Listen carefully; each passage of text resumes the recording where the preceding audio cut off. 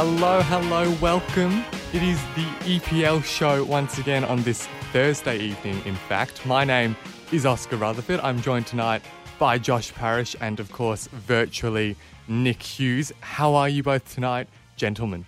I'm doing well, Oscar. Good to see you back. Good to have this show back. We've had a couple of weeks off, so there's actually a lot to discuss. A lot happened in English football since we were last on. There have been many things that have gone on across many teams across the league. Nick, how are you? How are you feeling tonight? I'm doing well. I'm feeling good. Like Josh said, it's good to be back on the EPL show train and bang on. A couple of weeks off, and it seems like it was the worst couple of weeks to miss because coaching changes, multiple competitions. We've had a cup final, FA Cup games, Champions League games, and all sorts going on and off the pitch. So looking forward to unpacking it all with you guys from the comfort of my bedroom. Yes, and producer Pakua has already insisted, Nick, that I quiz you on your choice of shirt for this evening. She's very proud, very excited, I think. Okay, do you have an explanation or a reason tonight to be wearing what appears to be an Arsenal top? Well, I'll start by saying producer Pakua is apparently keen to come on the show at the end of the hour to talk about Arsenal, and I look forward to reminding her of how much hate she gave her own club and how much I tried to convince her that the future was going to be bright at the Emirates. So before she starts engaging in any sort of gloating, I'd just like to get that in first. The absolute scenes when Nick stands up and reveals it's actually Rotherham jersey or something. No, it is Arsenal. Proof. No story behind it. I think this is the most attractive home jersey in Premier League history. I absolutely loved it when it was released. That is a big call. I love Gabriel Martinelli, who is on the back of the shirt. I think he's a huge talent. I was looking in the drawer, deciding which one to wear, and I thought Gunners are up and about a little bit. Had a nice win against Watford over the weekend. Martinelli scored a lovely goal. All of the goals in that game were lovely, to be honest, from both sides. And just felt like a fitting one to chuck on. Well, look, as you said, Pakua will perhaps be joining us at the end of the show, so we'll probably talk more about Arsenal then, because shockingly, Pakua apparently has some strong opinions on these matters. So we may well be able to be enlightened as to some of those later on in the show. But to start, Nick, you alluded to the fact that lots has happened in the last 2 weeks. Josh, you did too. So many things have happened. Perhaps if I were to choose to start at what I think is the most significant thing that we've seen the last couple of weeks is that Leeds sacked Marcelo Bielsa. They brought in Jesse Marsch. It's a new world at Elland Road. Josh, what are your thoughts? And what have you made of it so far? What did you think of the sacking? All of the above. I think the outpouring of emotion for Bielsa has been unlike anything I've ever seen for a manager, maybe since Sir Alex Ferguson retired at Manchester United. It's been unbelievable. All the Leeds fans unanimous in their love for him, not only as a coach, but as a person, the way he seemed to be so humble. There's these stories about him always, greeting and chatting to people or taking a photo. He apparently lived above a candy shop or something in Leeds in his humble dwelling where he's just a whole lot of just him in a dark room basically watching match footage obsessively. He's such a character. I think it's a blessing that we've seen him in the Premier League. I think it's a little bit harsh in some ways, the fact that he's been dispensed with so unceremoniously, and there's been some Leeds fans upset by that, especially given the injury troubles they've had. But if you look at the other side of the coin, perhaps you can argue that the injury issues are actually the result of his kind of brutal methods over the course of his tenure, and the fact that these players are breaking down is really no coincidence. But then you look at the manager they've brought in to replace him in Jesse Marsch, who comes from the Red Bull Leipzig school of run, press, counter. I don't think that's necessarily going to help that. So that, for me, doesn't line up logically from the club. But yeah, I'm sad to see him go. Hughesy? Yeah, I think you're right, Josh. He's certainly seen as a a sort of messiah, if you like, around Leeds. There, I think one of my favourite images or just pieces of football content in general is that photo of him in the supermarket aisle in his full Leeds tracksuit after a match, just pushing his trolley around like. Like you go down to your local grocery and see all the nonni with their trolleys. He just looked to fit in perfectly. He clearly had a massive contribution, first and foremost, to the community in Leeds. And, he'll ultimately be remembered as the manager that got them back up after, I don't know how many years it was off the top of my head, but probably approaching 20 years since they were relegated from the Premier League. He'll undoubtedly always be loved. I was surprised that they chose to sack him before season's end. There was plenty of talk in really only a couple of weeks before it happened that his contract was up at the end of the season and it wasn't going to be renewed and they would be parting ways anyway. So I was surprised that they got rid of him early. I thought they might have had a bit of faith in him to maybe just keep them up and then maybe in the off-season go in a different direction. But I don't think you can argue really with the premise of him getting sacked, particularly given his last two results were a 6-0 defeat and a 4-0 defeat. Yes, 6-0 away to Liverpool and 4-0 against Tottenham, who, I mean, depends what kind of Tottenham you get on any given day, I guess. But they're currently 2 points off the relegation zone, 5 wins in 27 games. It's been a grim season. You absolutely cannot argue with that. Loads of conjecture about Bielsa's training regime and whether or not it is forcing those injuries as well. It's curious to me, Bielsa, because he's got this reputation around the world of being this incredible coach, and you hear the likes of Pep Guardiola, Jurgen Klopp, and Mauricio Pochettino, I think, has weighed in, and loads of other people saying that he was a big role model for them, and they really learnt a lot and took a lot of his philosophy into their own coaching. But when you look at his coaching history, it's just not that much to go off. He hasn't won much in terms of, in fact, he's won an Olympic gold medal and the championship with Leeds. Olympic gold medal with Argentina, of course, not with Leeds. And you look at some of his other gigs, 12 games at Espanyol, 41 games at Marseille, 3 days at Lazio, 14 games at Lille, a 1.42 points per game average over 113 games at Athletic Bilbao. Like, is he actually that good of a coach? I don't really understand. The thing with Bielsa, I find, is that, we talk about how beloved he is, particularly within the Leeds community. He's become this, grandfather of West Yorkshire. He's got this almost cult around him. The thing, and people from the outside love to talk about Bielsa and Bielsa's game style as really entertaining to watch and providing great entertainment value. But the thing that I think gets lost amongst that is the results that Bielsa got with Leeds are outrageous. Like, that was a team that was stuck in the lower reaches, well, not in the lower reaches, but predominantly in the second division of English football for such a long time. And they had manager after manager who got close but couldn't get them over the line. And then he came in and he's taken them not just from a mid-table championship club, but to a mid-table Premier League club in his first season. And then even this season, Josh, you mentioned the injuries, particularly to Calvin Phillips and Patrick Bamford. I mean, that's so crippling to that team and the system that they play. The 4-1-4-1. If you lose the 2 1s, you've lost the links between the whole team. Yep. So I don't think it's surprising that losing those 2 players has had the impact that it has. I understand the argument which says maybe that's a product of the way Bielsa plays, and in fact, it quite likely is. But I don't think that changes the fact that Bielsa's results, what he actually did, where he actually took that club, are remarkable, and I don't think that gets enough attention compared to how good of a game style it is to watch.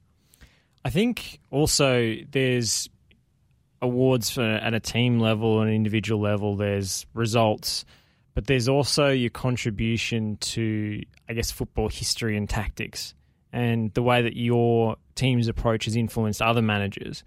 because Bielsa is a purist, and he is an ideologue in the way his football is played, perhaps more so than any other coach we've seen in the modern era.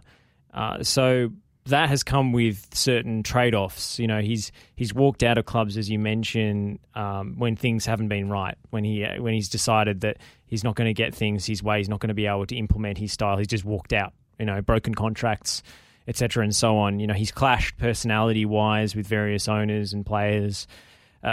He's taken his ideas to their logical extreme, and perhaps, you know, the legacy of other coaches seeing his teams in action and taking inspiration from them is more significant than what any of his teams have done. But to defend his record for a moment, I mean, Athletic Bilbao, they were runner-up in the Copa del Rey and in the Europa League, which for that side at the time was unheard of. And they went to Old Trafford when Manchester United was still good, you know, and played them off the park. And no one had ever really seen that before from a side of that stature at Old Trafford. You know, that was incredible. And coaches around the world will use that example and that footage. I mean, I know Ange Postecoglou, for example, has taken a lot of inspiration from that game specifically. The Chile side that he coached, he took them to greater heights than they'd ever been. And after he left, they basically kept playing the same way, and they won multiple Copa Americas. Yeah. So they didn't win it with him in charge necessarily, but they basically just continued the process that he started and the ideas that he implemented, and they won silverware that they'd never dreamed of. So I think, you know, his legacy is maybe not represented in the trophies that he's won over the course of his career. And you think of the amount of coaches who've paid tribute to him and the way his ideas have influenced football at the top level as it is played now. When you think of the best teams in the world, such as Liverpool and Manchester City, I don't think those teams necessarily play that way. You know, the extreme pressing and the extreme commitment to playing out from the back with short, sharp passes. I don't think those ideas necessarily are prevalent at the top level of football if Bielsa's not, you know, if he doesn't exist, if his impact isn't felt. Yeah, fair call. I mean, I generally was like posing the question to. I think it's a good question to ask. To talk about that, Nick. Yeah. No. I think not at all. It's not a simple argument. I'm sure there's plenty of ways you could refute that, but that's where I stand on it. And I think you know, maybe his time was up at Leeds. That group of players had given all they had to give, but you look at they turned this team of no hopers essentially into a promotion side, missing out heartbreakingly in one playoff series and then getting promoted the next year without really signing anybody. Like, if you look at the amount of signings he made, he just basically signed a couple of players and then worked with the existing group he had there. And, you know, no one would have thought that someone like Stuart Dallas was going to be a Premier League caliber utility player all over the park. You know, there's plenty of examples in that Leeds side where he's elevated their level to such an extent that, you know, I don't think any conventional manager coming into that job would have thought this group of players is good enough to get me to mid-table in the Premier League. Yeah.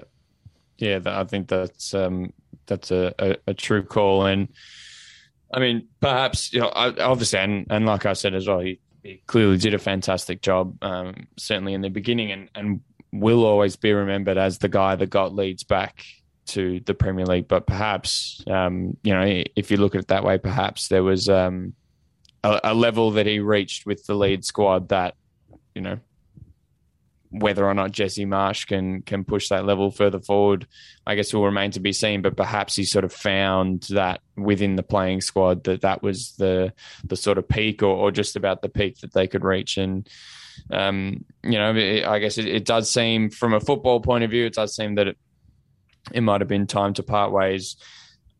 One more thing that I'll sort of question around him is obviously appreciate, you know, the entertaining nature and that revolutionary style of the manic pressing and the man on man essentially or man marking across the pitch. But to me, there's times where that sort of thing is just naive. I totally understand, like, you back your principles and you play your style and you know, coach your players in your style and you stick by that. But when you're losing 4-0 to Liverpool, there's a time where, maybe not. Maybe if it's 4-0, you just say, oh, screw it, we're going to concede more anyway. But that Liverpool game for a couple of weeks ago, the amount of goals and chances that were created from Mane, who was playing as the centre forward, just dropping into the space. Pascal Struijk is following him because he's man marking, because that's how they play. The one team that you cannot give space to is Liverpool. And I was baffled that they didn't at least slightly tweak how they were defending in that game, because they just left acres and acres of space for Salah, Mane. I can't remember. I assume probably Jota was playing. That's why they call him El Loco. I can't remember. That's why he's different. Is because he is, as I said, like an ideologue. He doesn't compromise. Any other coach at their core, at their heart, is a pragmatist who will say damage limitation at a certain point. And Bielsa never says that, and maybe that's prevented him from reaching the very top of the game. Maybe that's what it is. But I think it's also made his legacy and his playing style resonate more with other younger coaches who've because if he was willing to put 11 men behind the ball once he's 4-0 down against Manchester City and not cop two more, I don't necessarily know whether his principles would have resonated to such an extent. He would have become any other manager. But you're right. Like it doesn't look good, and it eventually gets you sacked, and it has everywhere he's gone. But and I mean the defining feature of Leeds in these last couple of months, the final games under Bielsa, was how much space they left for teams, kind of how vulnerable they looked. And you look through their season, they lost 4-0 to Spurs, 6-0 to Liverpool, 4-2 to United. Conceded 3 to Villa, lost 3-0 to Everton.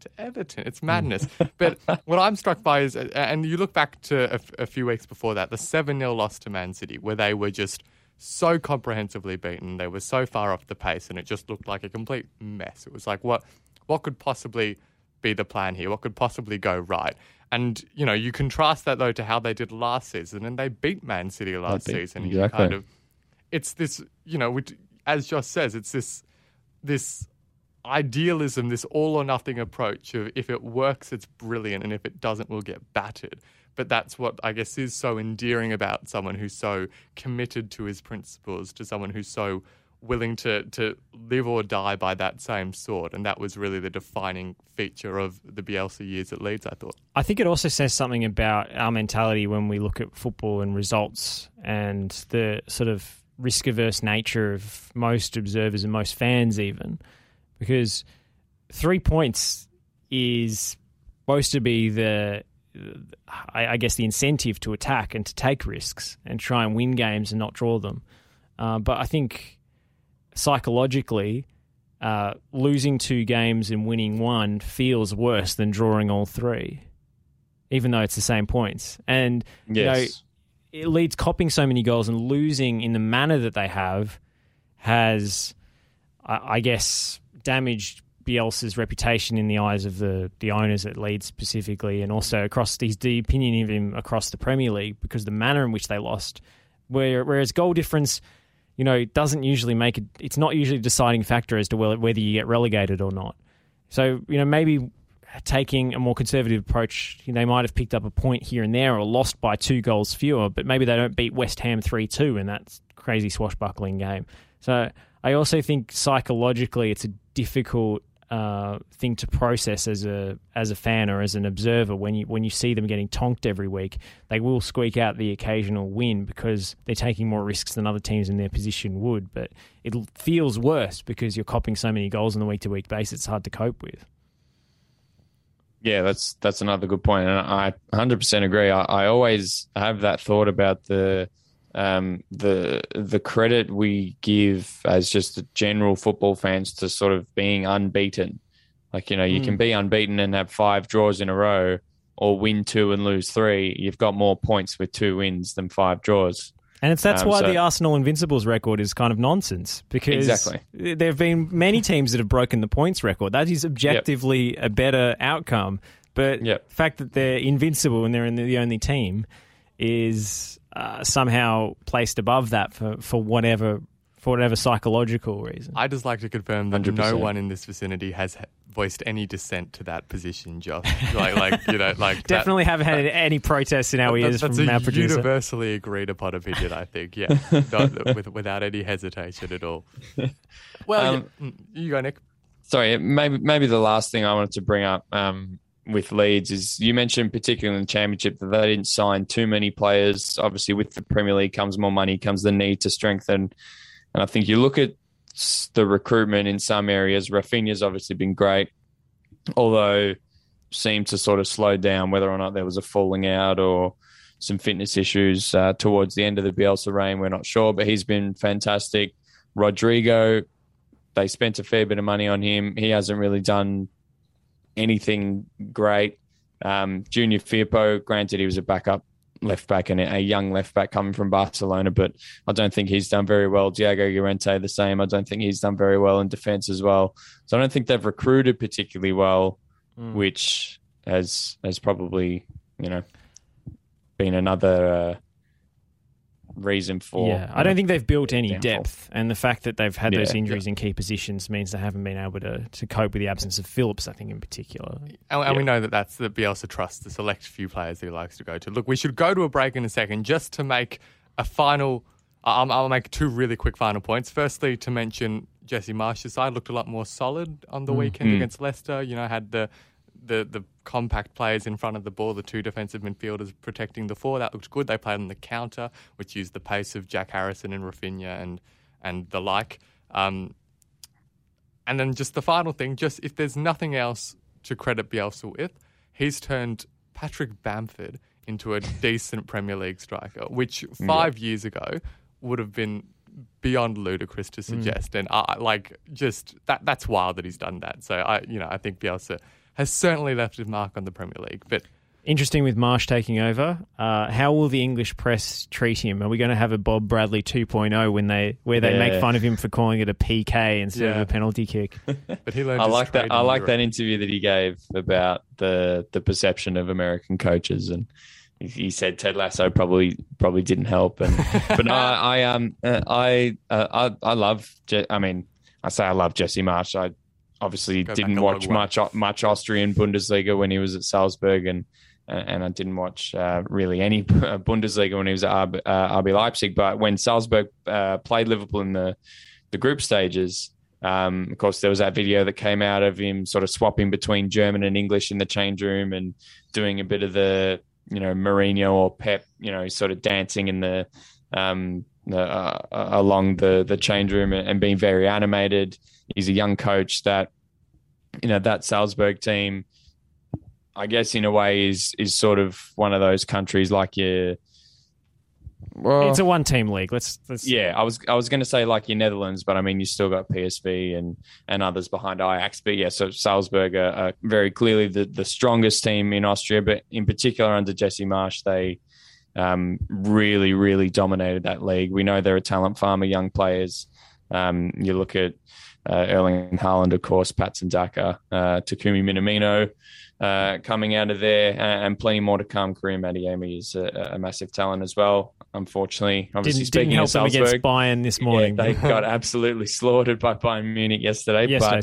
I'm looking forward to seeing Jesse Marsh coming in, and my only hope is that he doesn't coax his old friend Takumi Minamino away from Liverpool and bring him to Leeds. And on that note, we'll have to head for a short break, but we'll see you guys very soon.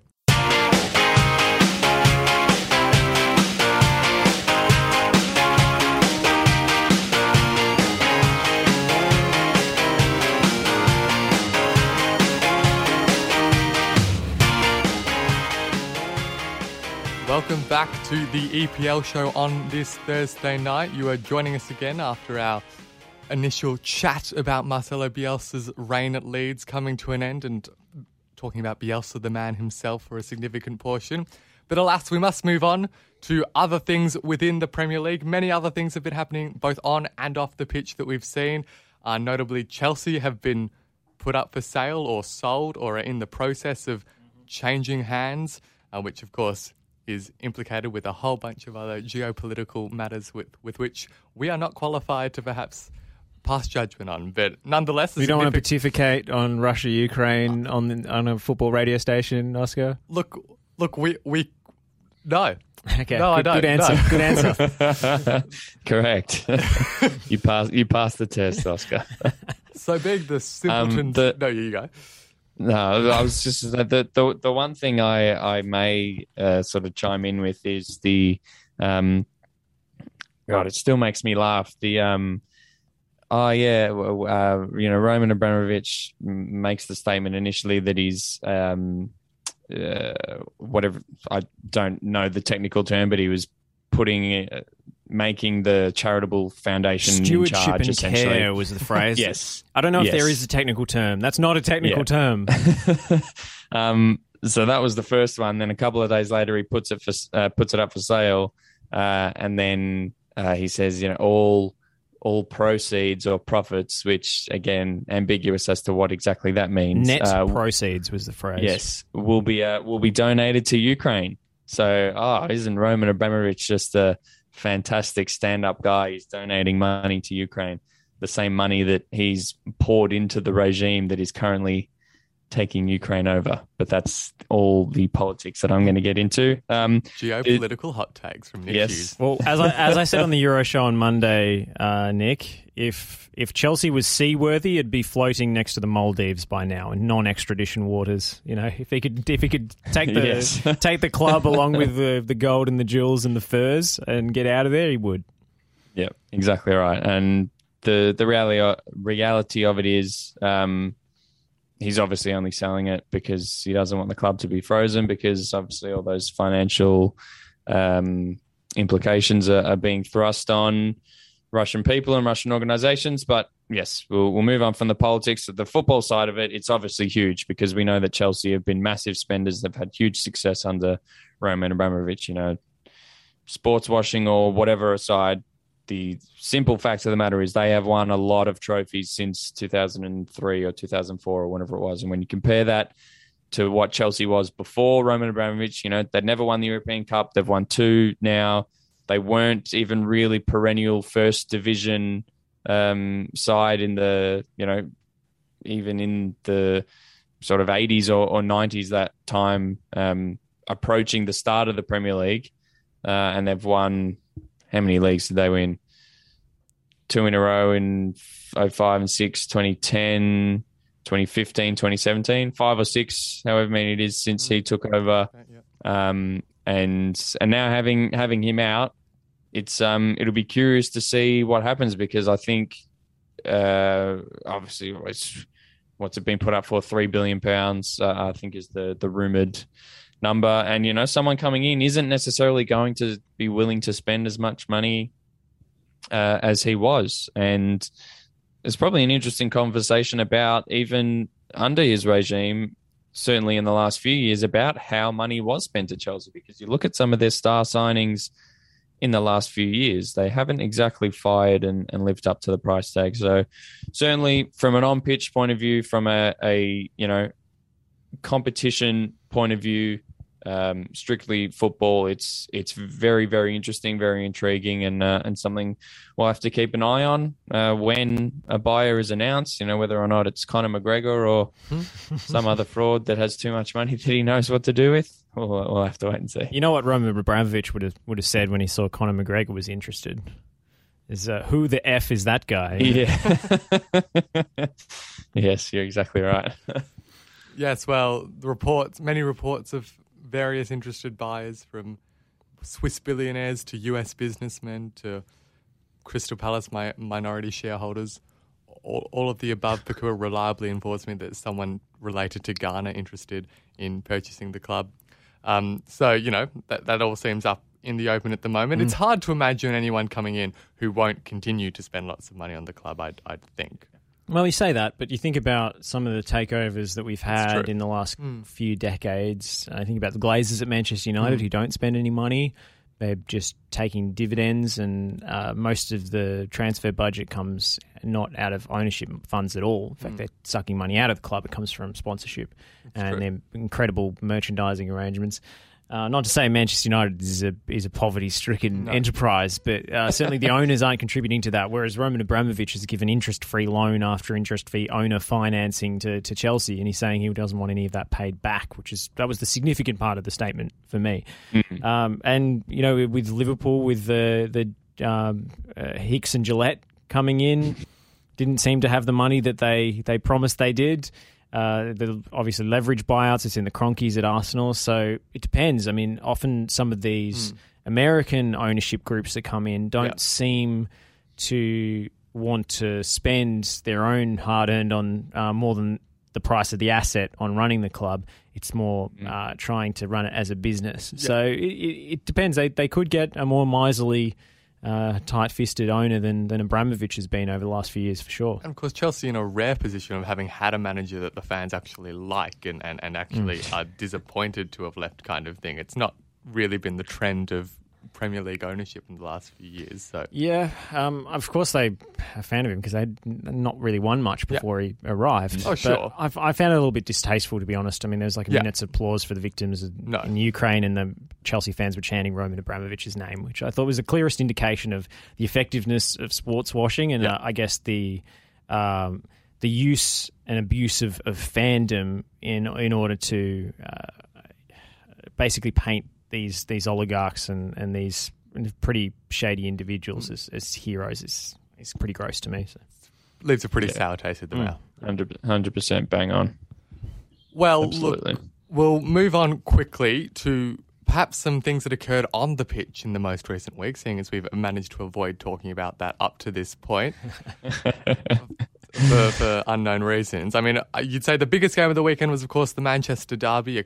I've been trying to avoid talking about that. Yeah. I can imagine you have a comprehensive Manchester City victory despite a lovely Jadon Sancho goal. Things still... I mean, to be honest, it kind of felt like the same old story for Manchester United in the sense of there were periods where there was good signs, nice things to see. You went, that's a team that looks like it has some structure or some plan. Particularly at the start of the game, I thought that. But as it wore on, there were significant phases of pedestrian play where City were just so far and away the better team. They've got such better players. I liked the creativity of, we saw two teams without United adopting the Manchester City approach of not having a recognised nine as up front with, Pogba and Fernandes kind of doing that, which was interesting. I was wondering whether that was modelled off what we saw Spurs do with Harry Kane in the sense of having a player who you can play it to, who can possess the ball, kind of handle Rodri's physicality and then distribute to pacey players running past kind of thing. I don't know. And it maybe looked like it could have worked, but ultimately, Manchester City are a really good team and they proved it yet again.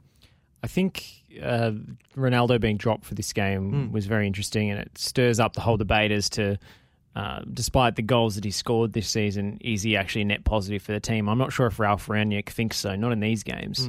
And the theory of playing two essentially midfielders up front because they're more mobile and can press is sound, but the fact that one of them is Paul Pogba, who is not a guy with great defensive work rate, I think is where it lets him down. So I'm just not sure that United have the midfield stocks to really compete with City, regardless of coaching. I think that's right. I think the midfield was a really crucial phase as well, in the sense that we saw how often, McTominay and Fred couldn't quite handle what someone like Bernardo Silva or Kevin De Bruyne, the movement that they were doing. We saw City target the left-hand side in particular, or United's right-hand side with Wan-Bissaka.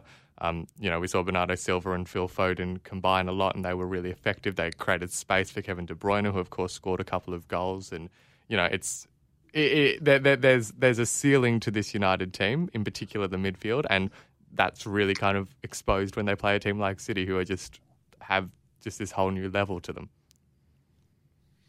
Yeah, for sure. I think we're seeing more and more often in these Manchester derbies. Kevin De Bruyne in particular, just totally bossing those games from midfield. The previous Manchester derby, I think off the top of my head, was it only 2-0 at Old Trafford, but it was one of those games where, again, City just had all the ball, and goes back to our conversation a while back about how the lack of entertainment value that comes with Manchester City just dominating teams and being so relentless. But I mean, loads of talk about Manchester United after the game, particularly from Roy Keane and Gary Neville, about giving up, and was posed to Ralph Rangnick, and he was very staunch in his defence of his players and saying that nobody gave up, and they wouldn't have stopped trying and would keep fighting for the shirt, and all those wonderful football cliches that we like. But yeah, I mean the Liverpool fan in me went to bed on the Sunday night thinking, oh, Manchester derby, maybe United will do us a favour.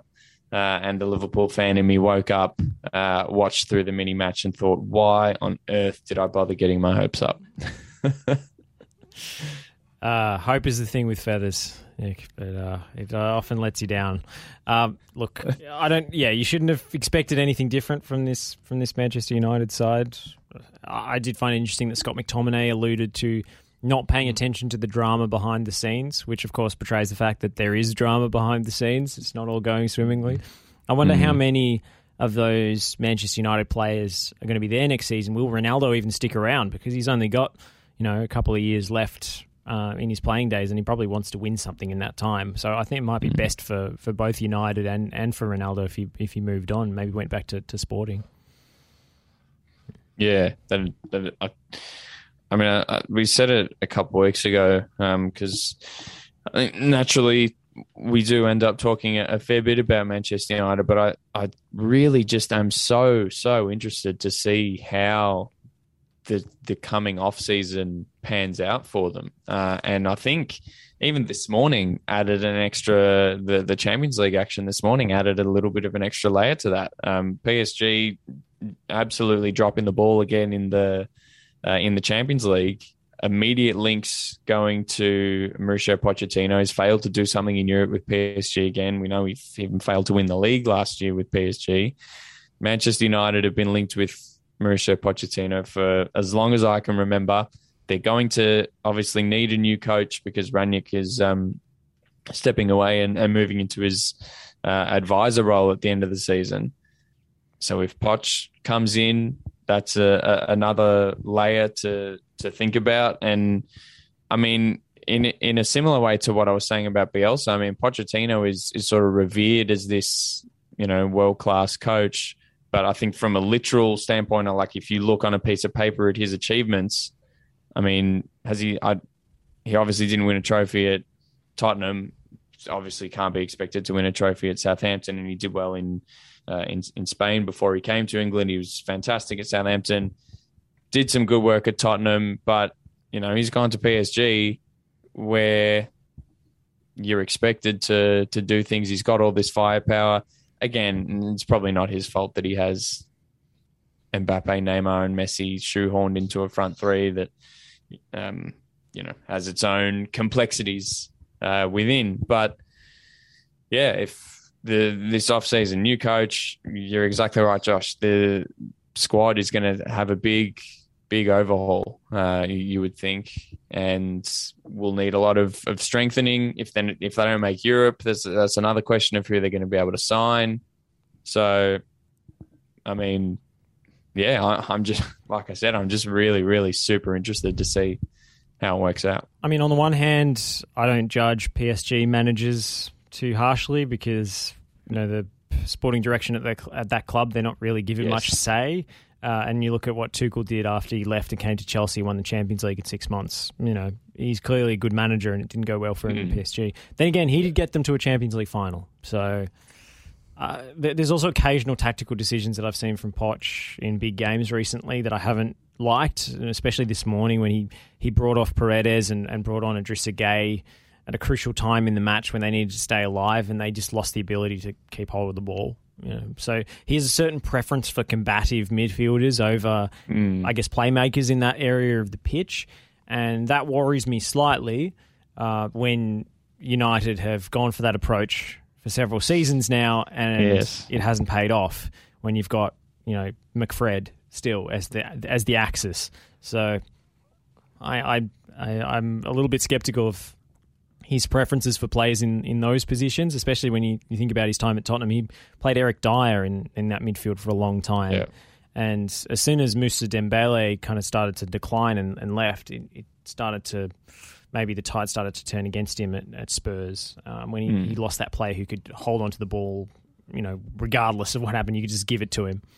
And well, if we were to move on just really quickly, guys, just before the second break that we'll go on to talk about, just as we're mentioning managers who are making tactical decisions, of course, Thomas Tuchel continuing to find ways around a really congested fixture schedule, picking up another win at Chelsea. Liverpool, of course, got the win against West Ham, somewhat fortunately, you could argue, as West Ham missed a couple of major opportunities. And Antonio Conte at Spurs continues to be less than, well, not at all consistent, but on occasion finding some really impressive performances and looking like a really good team, but not all the time because they lost to Middlesbrough in the Cup as well. So I don't know. They're outrageous, Tottenham, aren't they? They beat Man City. 4 days later, they lose to Burnley, and sounds like Conte is about to walk out and start bawling his eyes out.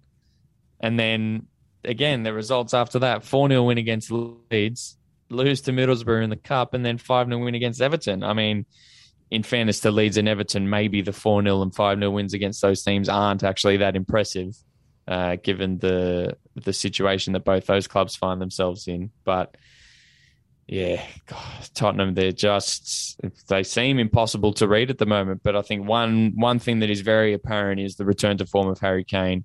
He looks to have regained all that sharpness that he seemed to be missing, certainly at the start of the season. Whether or not the failed move to Manchester City was playing on his mind, or he was, carrying something physically, who knows? But another couple of goals against Everton, the second one in particular, was very, very nice. It was a sort of typical Harry Kane goal where he peels off that defender into that gap between centre-back and full-back, gets the ball over the top and takes it first time with the left-footed volley. He's back in big form, but again, my issue with Tottenham has always been, aside from him and Son, when Son's chipping in, just what else is there? And I still don't have really any faith in this Tottenham team because, again, for every 5-0 win against Everton, they're going to lose to Burnley, and I don't really see that changing anytime soon, to be honest. Yeah, I think you're right, Nick, in the sense that tearing apart Everton and Leeds aren't particularly impressive because they're two teams who are defensively shambolic at this point in time. You mentioned Harry Kane's improvement. I think that's got a lot to do with what I think has been really noticeable is how they've got Kane, Son, and Kulusevski combining. Kulusevski's really contributing, and you're seeing how what he's kind of adding to this team consistently. So I think there are clear areas of improvement or things that Conte's changed. I mean, it's good to see someone like Ryan Sessegnon getting a run, I think, because I just about forgot about his existence for a while there since he's been brought back in. So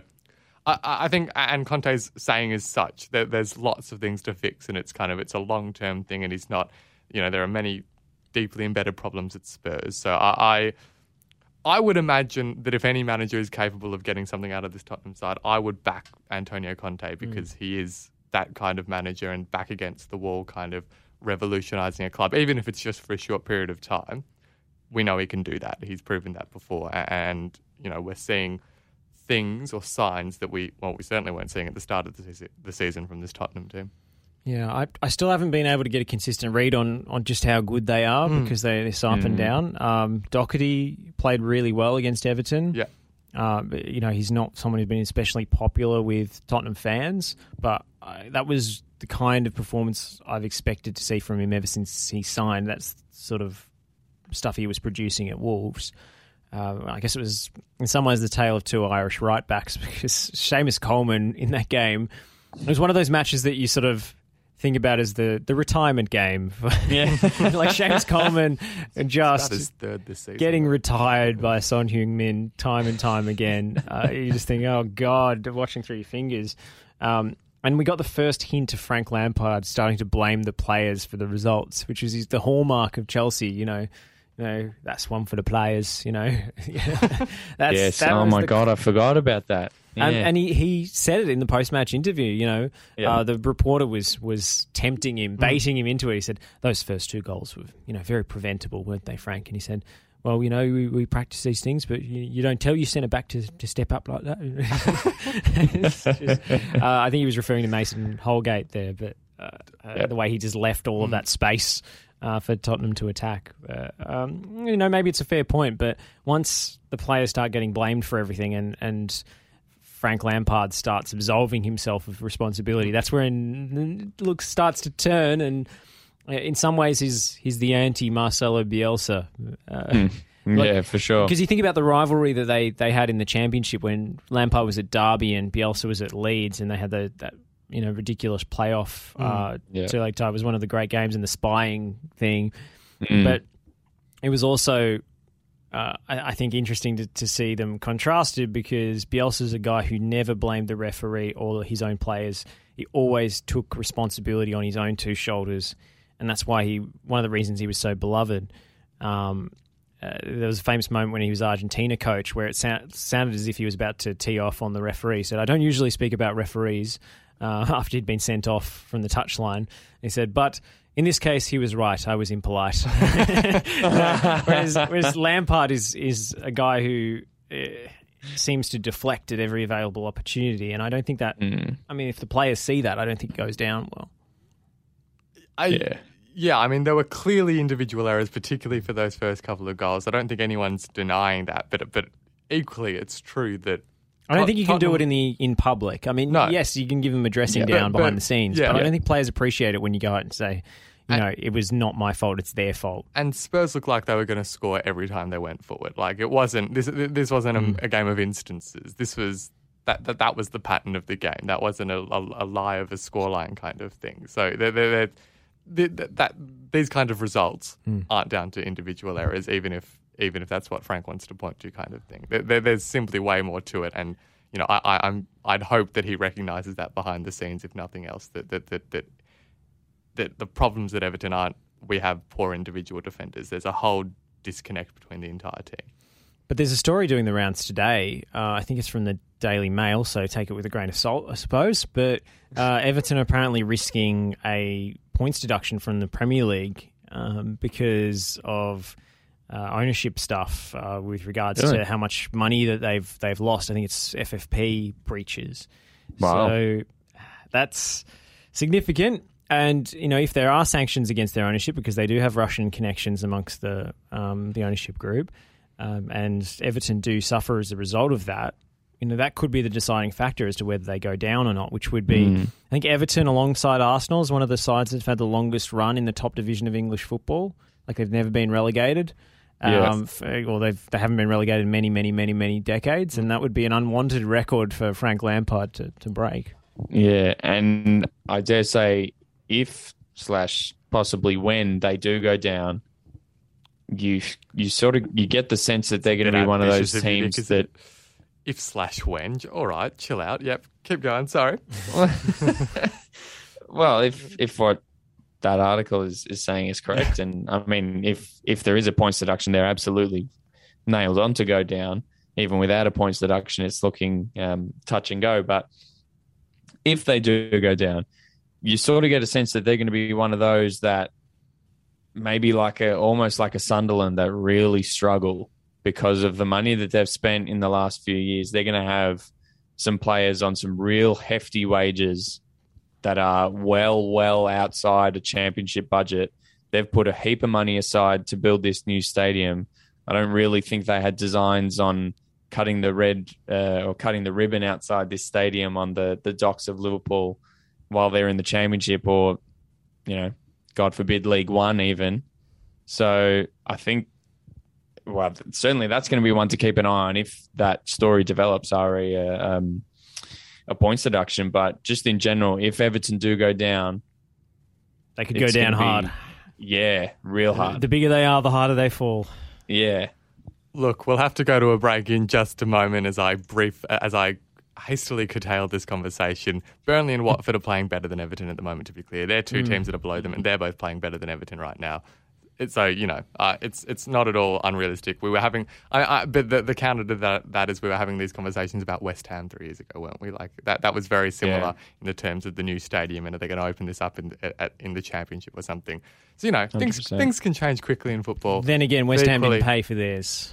Yeah, and also Sunderland are still in League One, so spoilers for the new season. There is yet much to be seen. But we'll go to our final quick break, and on the other side, we'll have a bit of Arsenal talk to finish.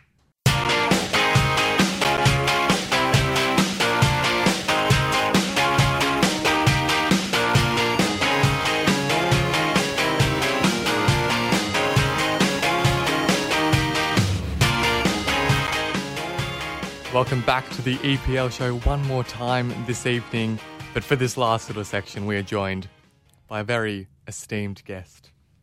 I'm, of course, referring to Pakua Frimpong. Pakua, how are you this evening? Esteemed is the correct word. I'm also quite heated. I've heard a lot in the producer's room today from all three of you, and it's less so Nick. It's disgusted me. It's upset me.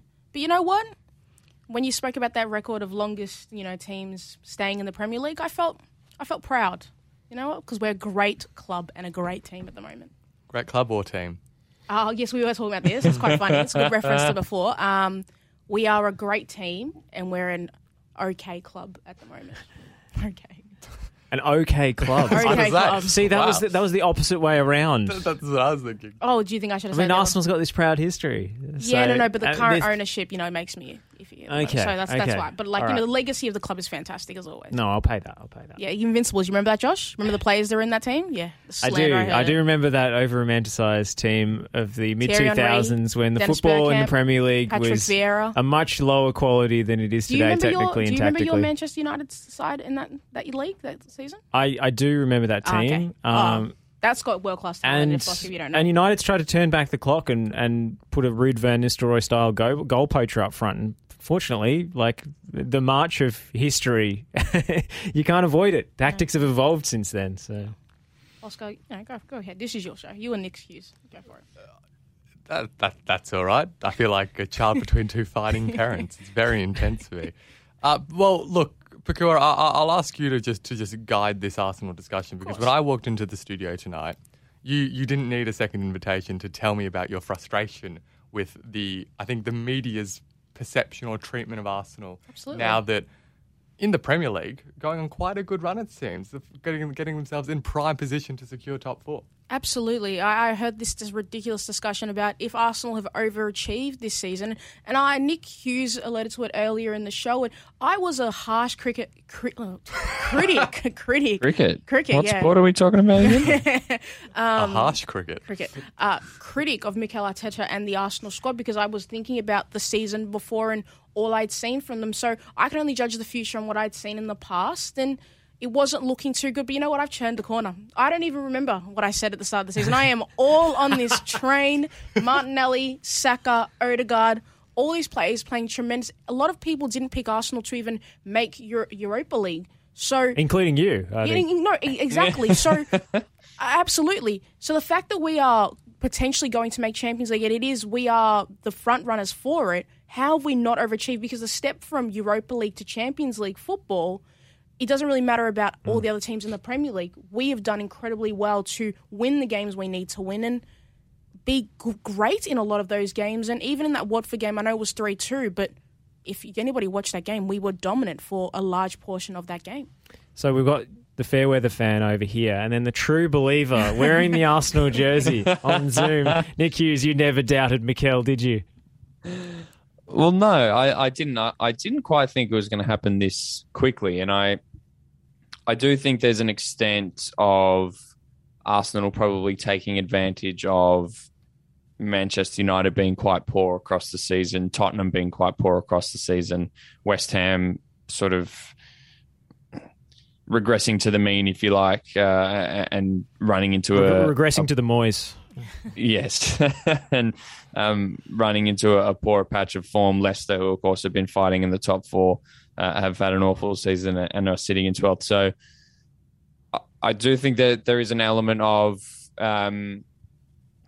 maybe this this has been fast tracked slightly, and the telling factor might be if they can continue next season and make the top 4 again next season. If, of course, they do hold on and make the top 4 this year. But no, you're right. I've always thought that Arsenal should give Mikel Arteta plenty of time. I've always had massive faith in the young players or the main sort of trio that have come through in Saka, Martinelli. 4 players, don't Saka, forget. Martinelli, and Emil Smith-Rowe. They've, of course, bought Martin Odegaard and a few others. Interesting to see what they do up front in the summer, because Lacazette certainly appearing like his contract won't be extended. Eddie Nketiah, the same deal, and Pierre-Emerick Aubameyang, of course, has already left. So they're going to need probably at least 2 centre-forward signings. We'll be interested to see who they might be. Of course, they were heavily linked with Dusan Vlahovic, but he's gone to Juventus. I think Alexander Isak has been linked from Sociedad, a pretty big talent, and another, potentially good young star to come into that team. But no, across the board, I think Arsenal are very exciting. I think the Tomiyasu signing has been huge. Gabriel and Ben White. Ben White maybe hasn't necessarily taken to Arsenal like a duck to water or whatever that saying is. Immediately, £50 million, of course, was a lot of money. Of course, there's a little bit of that young English player tax that probably bumps it up by 10 or 15 coming from Brighton, but still a huge fan of him. Aaron Ramsdale as well. I think if we're pointing out the success stories in their squad, I think you have to talk about Aaron Ramsdale, because if you listen to certain areas of Arsenal support, he was the worst goalkeeper to ever put a pair of gloves on in the history of the game, and they couldn't believe that they were signing this guy. And he's just about probably been the best goalkeeper league-wide this season. Come on. He's third in the clean sheet race. I said just about. Nick, there's only 2 goalkeepers who've got better records than him, and they play for Man City and Liverpool with substantially better defenses. I don't think clean sheets is a good measure of a goalkeeper. But I think his distribution. I think Jose Sarr, I think, has had a better season.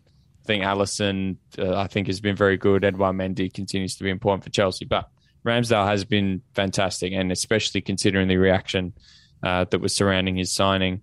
I wasn't one of those people. I just want that to be known.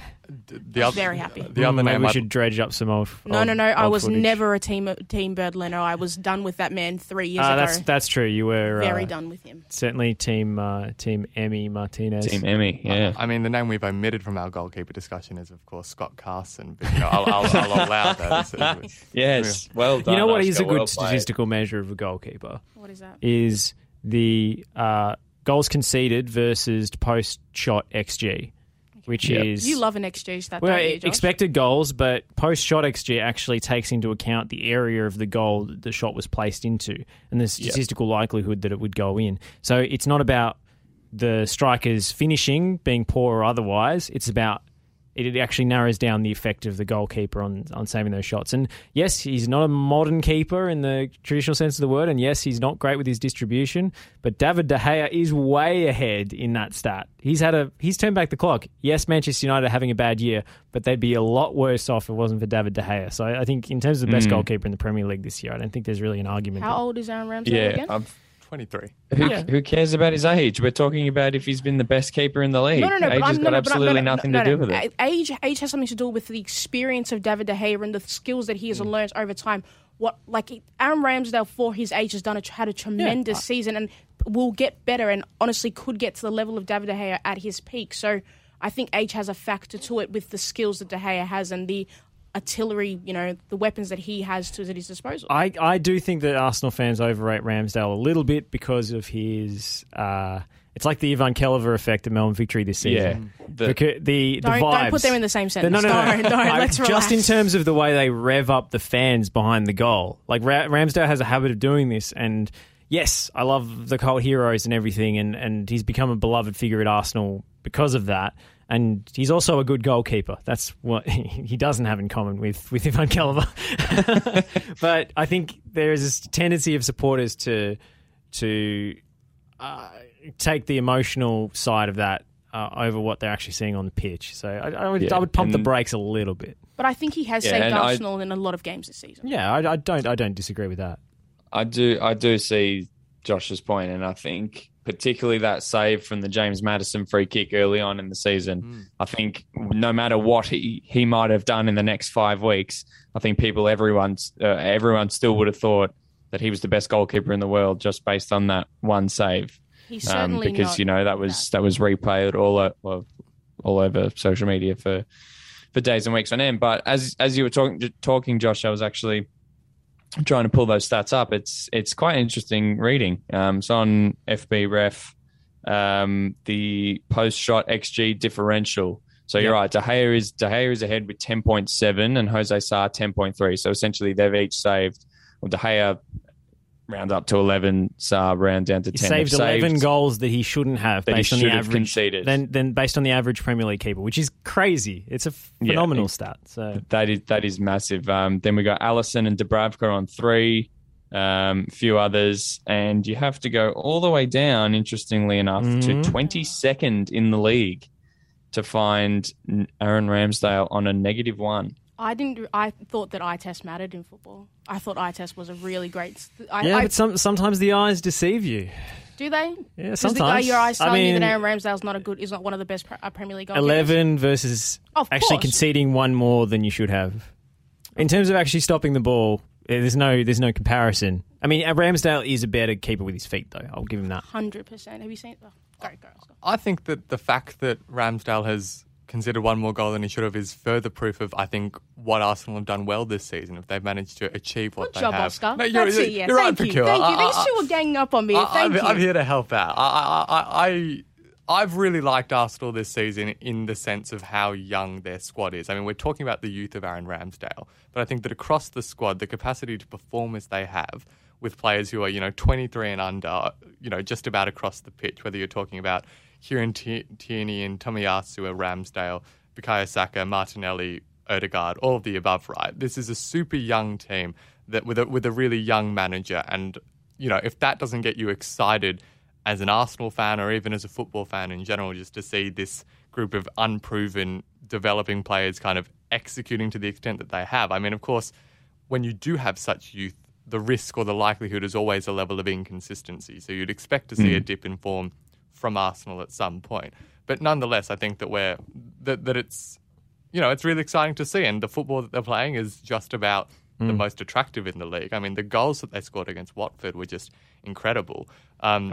Even mind you, the Watford goal from Cucho Hernandez was probably the best. Also incredible. There were lots of great. Can someone goals. explain to me why Arsenal are suddenly fun to watch? Because some of Mikel Arteta's football, especially against the sides in the league that tried to defend against them, was insipid earlier in his tenure. I think that particularly with having Lacazette up front, it's really provided a sense of security. Like Lacazette might not score a lot of goals, but it's provided a level of connectivity between that midfield that we didn't have before. Playing Aubameyang up front who couldn't hold the ball up to save his life. Now having Lacazette's not really about the goals. I think that the whole team is more united of an actual system that works for the players that we have. I think Thomas Partey is also a big part of that. Sorry, you go, Nick. No, all good. I think Lacazette's role in some of those goals was really telling, particularly on what you're saying, Pakua. Especially the Martinelli one, which was from the throw in, and it was just all one touch, and Lacazette then holds it up and lays it off for Martinelli. So, like I said, I think that's going to be a really interesting scenario for Arsenal going into next season with replacing Lacazette and finding that striker to lead them into the future. But no, again, and for the record, Pakua, you're talking about people ganging up. I started the conversation by saying that Ramsdale has been fantastic. No, Nick, but the way you went, I'll even the statistical analysis with saying that he has the third best save percentage in the league with 79.5%. Mendy is on 81, and Jose Sa again at the top on 83.8. Yeah, to me that's a kind of an empty stat because it doesn't take into account the shots I mean, it's good to have a good save percentage. This man obviously, is a hater. I'm telling you guys. He's not a good look on But Josh. if your defense is more solid in front of you, then the shots that you face aren't going to be as threatening. So you can face one shot and it's straight at you and you catch it, and then you got 100% save percentage for the game. So I think that's heavily impacted by outside factors, which is why I like the post shot XG differential. Which is I know, nerd alert. But before we go, Pakua, speaking of nerdy stats. Of course. I called the Invincibles overrated before the break, much to your anger. Because you know that's a ridiculous statement. You know it. You know it in your heart. You do. Well, you look at the amount, not just the amount of points that teams have racked up since then. Let's take Manchester City 2017-18. Is that a good sign of a league, though? Like Ante Jukic had a really great tweet about how the Premier League, the team's going to score like over 100 points or so. I don't think that's a good sign of a league. The teams at the top. I'm not saying it's healthy for the competition. I'm just saying that unquestionably the quality of that side is higher than it has been for any other team because they've concentrated all of that talent. It's crazy. Like look at the goal scoring stats. Arsenal in their Invincible season scored 73 goals in obviously 38 games. Manchester City scored 106. There's 10 points difference between the two sides. So, I'm not sure that. Maybe it was a better league when Arsenal were in it, but that's because they weren't able to assemble the same quality that some of the dominant teams now have. Yeah, but Josh, you can't deny that the talent of that Arsenal squad is impeccable. And honestly, if you're making the best 11 Premier League players of all time, there are plenty of those players from that Arsenal Invincible squad that would make it in there. The best 11 from that team, absolute quality. But you put that side now in the Premier League today, and they would not. They wouldn't. Yeah, exactly. It's they not wouldn't baseball. win it. Like baseball, you can judge people. And they didn't have the same depth either. The first 11 was amazing, but Arsenal. But is it not more impressive the fact that you can get it out of a much more limited squad than you have now? The squads are undoubtedly bigger now than they were back then. So is it not more impressive what they were able to produce on the field? Well, I just don't think the actual concept of going undefeated is necessarily the most impressive thing, because if you're playing more conservatively and drawing heaps of games rather than going for the win and going for the 3 points, there's 3 points for a win and one for a draw. I just want everybody to be reminded that we did lose that Invincible records because of a ridiculous Man United player, and Josh is a Man United supporter, so that's where all this hate comes from. It's just pent up from his entire life. Don't worry about it. Well, if you want to talk about the game changing or the league being more difficult, and you talk about teams surpassing the points total was surpassed about 3 years after. It wasn't just Man City and Liverpool in the last 5 years that surpassed the points total. The teams above now, I think I was looking before, there's 4 of them are in the last 4 seasons though. So I get what you're saying, Nick, but it's more prominent now than it was before. Is it not? Yes, but also you look at the quality compared to the rest of Europe. And, that Arsenal side never won the Champions League. Robbery. I don't like to talk about They that. came close. We did. They did come close, but they never won the Champions League. Much like that, Ghana losing in that World Cup quarterfinals and that Champions League. I don't particularly like to bring up those memories. They're dark times for me. They upset me a lot. So whereas English sides now, the top English teams are the leading sides in the Champions League, increasingly so. I'm not a hater. I like Liverpool. I'm not a hater. I'm a hater of Man City, but I'm not a hater of Liverpool. Well, if you've listened to some of the things I've said about Man City and how boring they actually are for all their dominance earlier in this in the season on this program, I'm not a fan of Manchester City, but I think the quality is unquestionable. Anyway, we've gone way too long, so we should probably wrap it up, eh? We probably should. Yeah, no, it's been a fascinating discussion. Thank you for joining us for this final section, Pakua, and bringing all of your enthusiasm that you do. Nick, thank you for joining us via Zoom. Josh, thank you for your wisdom and guidance as always. And Oscar, thank you for hosting it. Thanks, Pakua. I appreciate that. I'm here to provide balance to the universe, and that was perhaps needed at some point tonight. Thanks so much for joining us. We'll see you again next week.